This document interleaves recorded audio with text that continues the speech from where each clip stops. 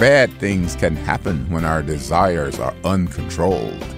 Welcome to Daily Direction, helping you discover the truth of God's Word with UMI founder and chairman, Dr. Melvin Banks. God created us with physical desires like hunger, thirst, and sex.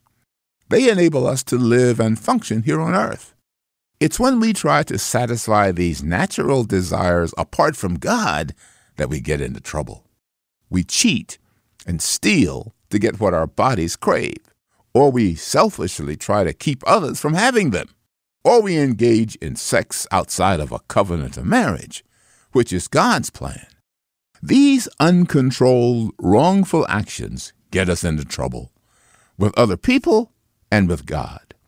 To rationalize our actions, we tend to make excuses such as, "It's the other person's fault.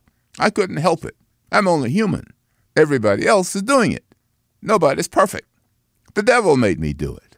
Or even, "God is tempting me." The biblical writer James in chapter 1 assures us that God cannot be tempted.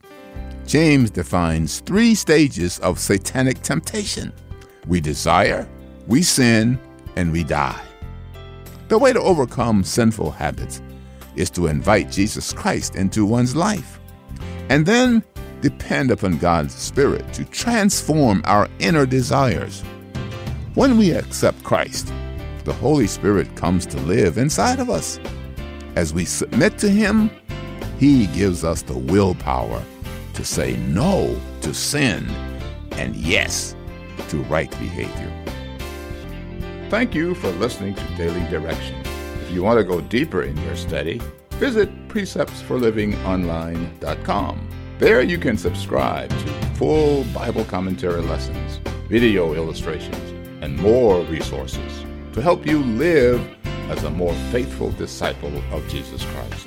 Visit preceptsforlivingonline.com and get your resources today.